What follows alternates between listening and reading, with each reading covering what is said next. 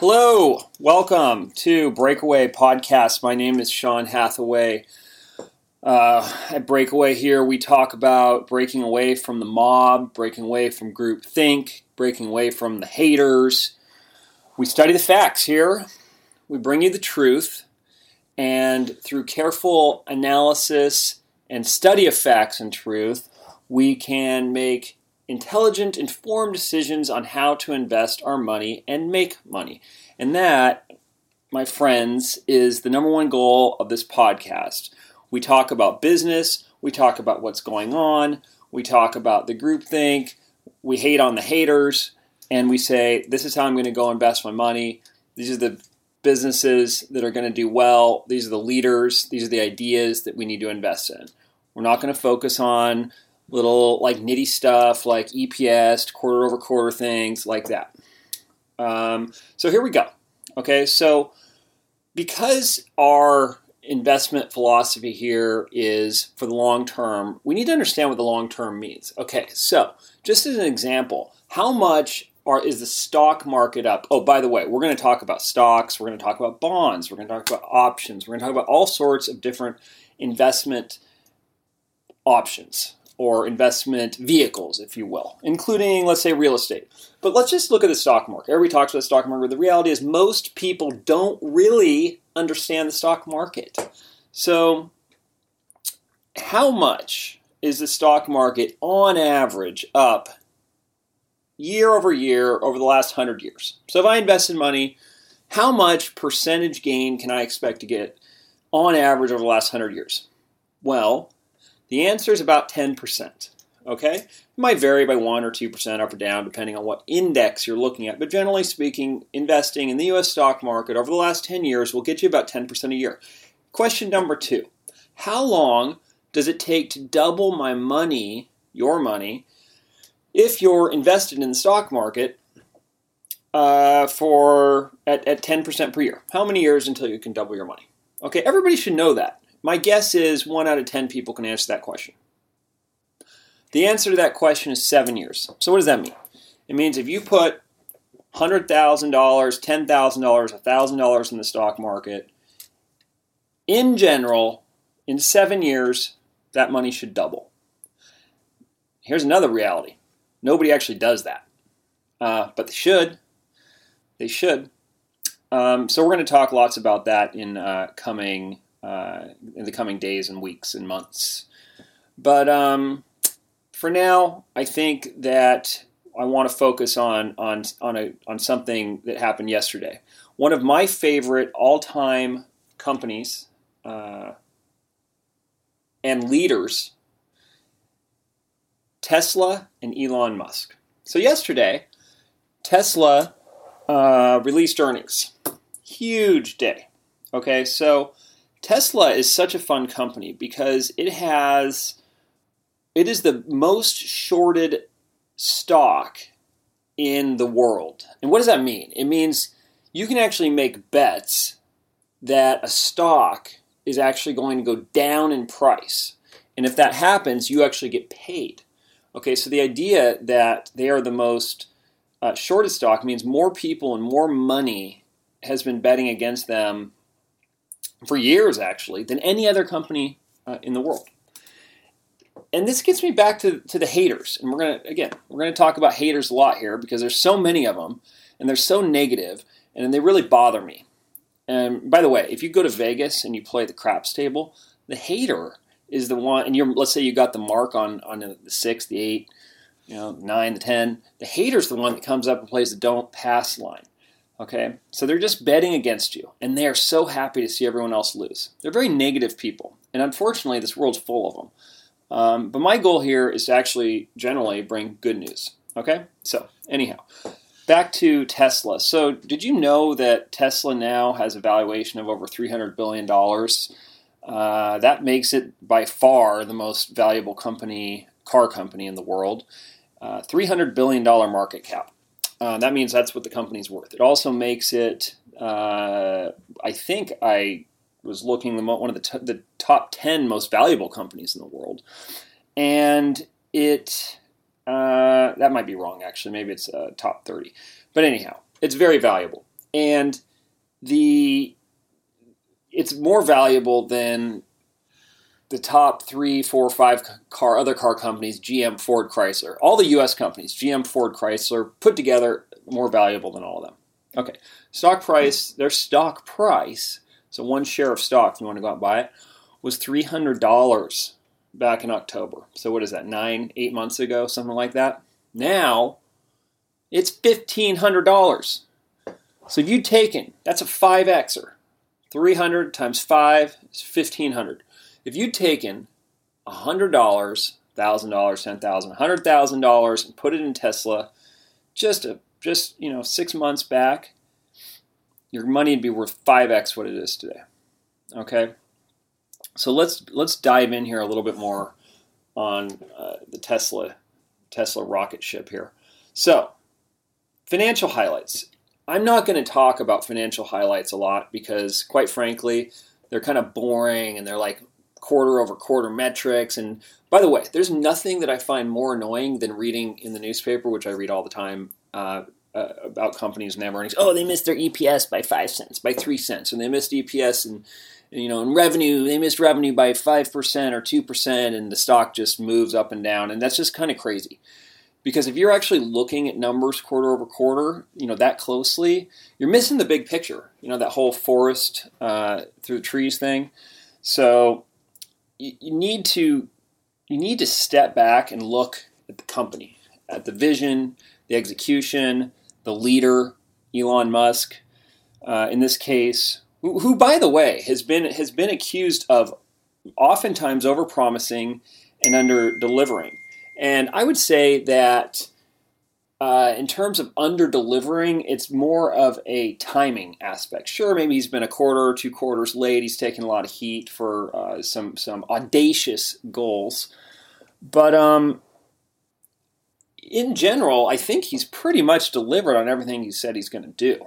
And maybe it's been a couple quarters late, but he's delivered.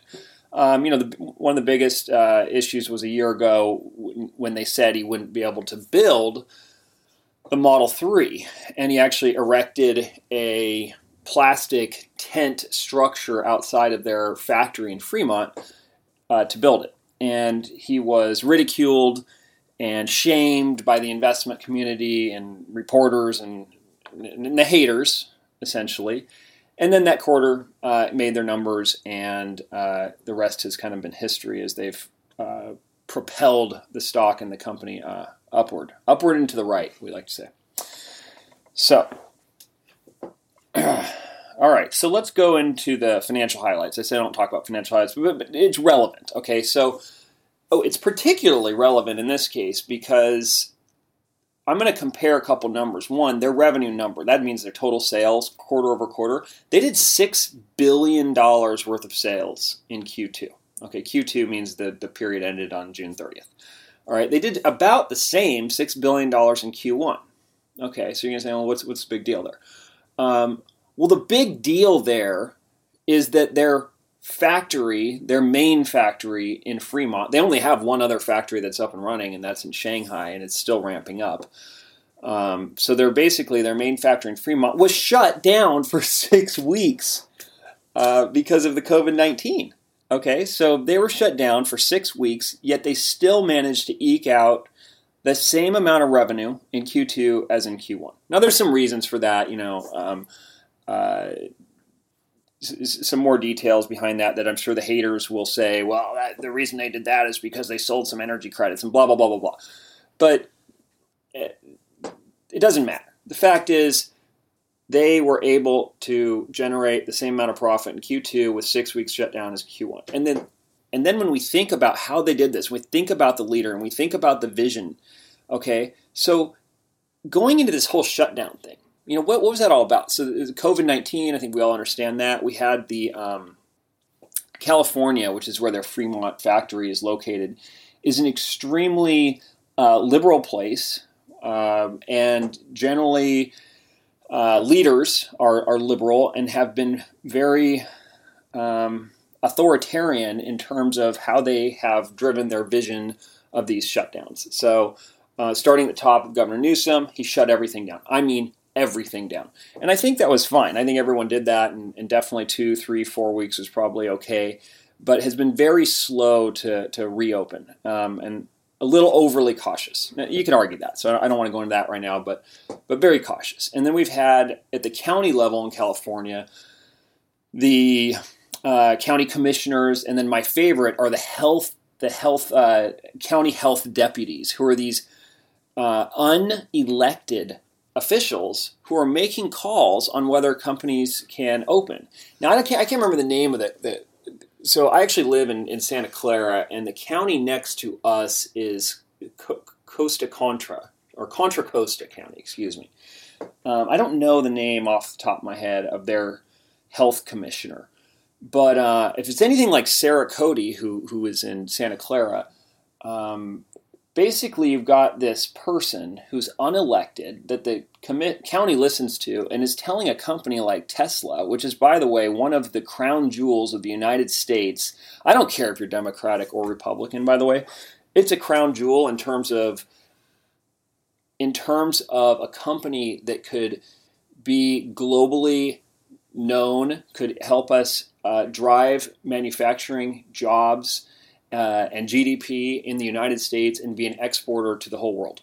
Okay, we have very few of those. We don't have very few of them, but very few new ones. Think about Boeing or Procter and Gamble or GE or some big companies like that. But Tesla is one of them, and so now we have this unelected health official telling them they have to shut down. Anyhow, so then Elon and company. I don't even know if it's in company, but Elon definitely says this isn't a go. We need to get started. We need to get ramped back up. 6-7 weeks later, he puts out some tweets and says, "We're opening. Please come to the factory." If you're a worker, by the way, and didn't feel comfortable going to the factory, you weren't required to. Okay, but he said he's going to be there right along in production with the rest of them, with the rest of his team and manufacturing. And if they wanted to come arrest him, they can come arrest him. Love that tweet. Anyway, he ultimately didn't get arrested. They ultimately gave him a pass. He did some inspections, and they all agreed on the safety and health precautions of what was going on. What is my point of that story? My point is that's the kind of leadership and boldness that it takes to lead and to create, I should say, a company like Tesla. And that's the kind of stuff that personally motivates me and inspires me and informs me, I would say, that this is the kind of company and the kind of leader you may want to invest in. Okay? Now, there's a lot of people like that. Actually, not a lot of people like that, but there are people like that, but they may not have a product that can actually back their beliefs, their fire, their philosophy. Well, in this case, Mr. Musk does. Okay, so I would get behind him. The other lots of big announcements. I'm going to go through them. The other one was that this is the 4th quarter in a row that they have had positive GAAP income or net income, and that's important because one of the hurdles to getting into like the S&P 500, which is an index, and some other indexes are you need to show that you have 4 quarters of profitability, you need to be a certain size. So this is another box they can check off that says, hey, we're a real company here. Okay. Now their profitability wasn't, super high. I think it was $100 million or something along those lines. But the point is they are profitable. They're also cash flow positive. So all around, really, really good news. Really, really good quarter. So other items, other things that Elon Musk talked about was the Gigafactory in Austin. So let's just kind of go through their factories real quick. So they opened up their biggest factory here their only factory, their initial factory here in Fremont, California. I keep saying here because I live in California. Drive by their factory all the time when I'm going up to Tahoe to ski or snowboard or just play golf or just relax. And they also have what they call their Giga battery factory in Nevada. And again, that's another area where a lot of analysts and haters came in and said, why are they building this factory and batteries and wasting all their time and their money and all this money?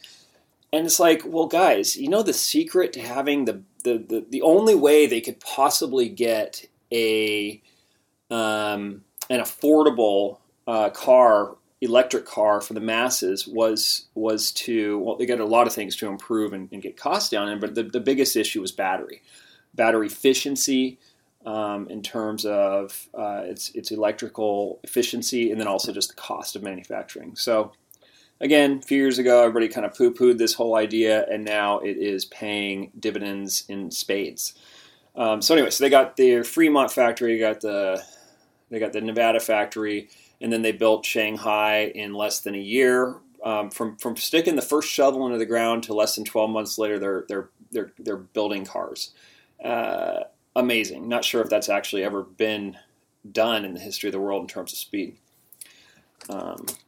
Which reminds me that Elon believes that one of their biggest competitive advantages is going to be their manufacturing prowess and efficiency, and the inability of competitors to be able to meet that. So they're going to be able to bring costs down far faster than competitors are going to be able to. If I remember, I'll get back to that one more. But again, this is stuff I could talk about for hours and hours, and I plan to do that to help you understand why this is, although a quite valuable company by any metric, still a good investment for a very long-term investment. But I'll come back to the manufacturing. So back to their factories. So that's Shanghai. So what I say, we got Fremont, we got their battery factory in Nevada, they got their car manufacturing facility in Shanghai, and now they have announced they'll be building another car manufacturing and battery factory in Berlin, Germany, and a new car manufacturing facility in Austin, Texas. That was their new announcement on this last earnings call. So they will be manufacturing cars, I would say, likely in less than 12 months on 3 continents. Amazing. Very cool. So he likes to talk about, Mr. Elon Musk, likes to talk about solar and energy. Most the analysts and discussions, whether it's in journals, newspapers, the news, they don't really talk about energy that much. And Elon kind of made a point of driving home the fact that you're missing the boat on this. You're missing the big picture, because he acquired Solar City, which is actually run, a couple of years ago, is actually run by his cousin. And then there was a lot of issues too in the press at the time that actually I think there were lawsuits. There may still be lawsuits pending about how that was a waste of money, and he only bought it because it was a related party. His cousin ran the company anyway. So I think it's turning out to be a great purchase. And one of the points he made on the call is that he believes now that Tesla offers the cheapest, most inexpensive installed solar in the United States, maybe the world. I think he said the United States. So what that means is if you're going to go put solar on your roof and have the battery attached to your house, this power pack and all that, the point is you're going to pay the least or reap the most benefit by going with solar. I don't know if that's true. I haven't done all the math and stuff, and I think the point is it's probably close to true, and it's probably a good point. And then they further iterate on the call that solar and energy and batteries and the whole energy storage space in the world is a multi-billion, I don't even know how many billion energy. It's probably hard to measure. But it dwarfs. It's 10x the size of automotive. And if you think about it, this is what they're becoming specialists in, kind of in the background. Nobody's focused on it. But, I think 5-10 years from now, they're going to be more an energy company than maybe a car company in terms of the solar and the battery and the storage. Again, can go more to that. Probably will dedicate an entire podcast just to energy storage because it's so fascinating. One of the things I always tell my family when we're driving by big dams and reservoirs, and we just visited Hetch Hetchy recently. God, it's an amazing place. But one of the biggest challenges for mankind, for society, is actually storing water and energy, and they actually go together. It's hard to store water because it evaporates, and we all need water, right? We use a ton of water. We use ridiculous amounts of water in the United States. It's crazy how much water we use. I think the average person uses, 30 gallons a day, or just something ridiculous. So where do we store all this water? Where's all our drinking water? Where's our showering water? And then where's all our energy come from? That's the other thing. So these are two resources that we just splurge on, and you just push a button or turn a tap and it just happens.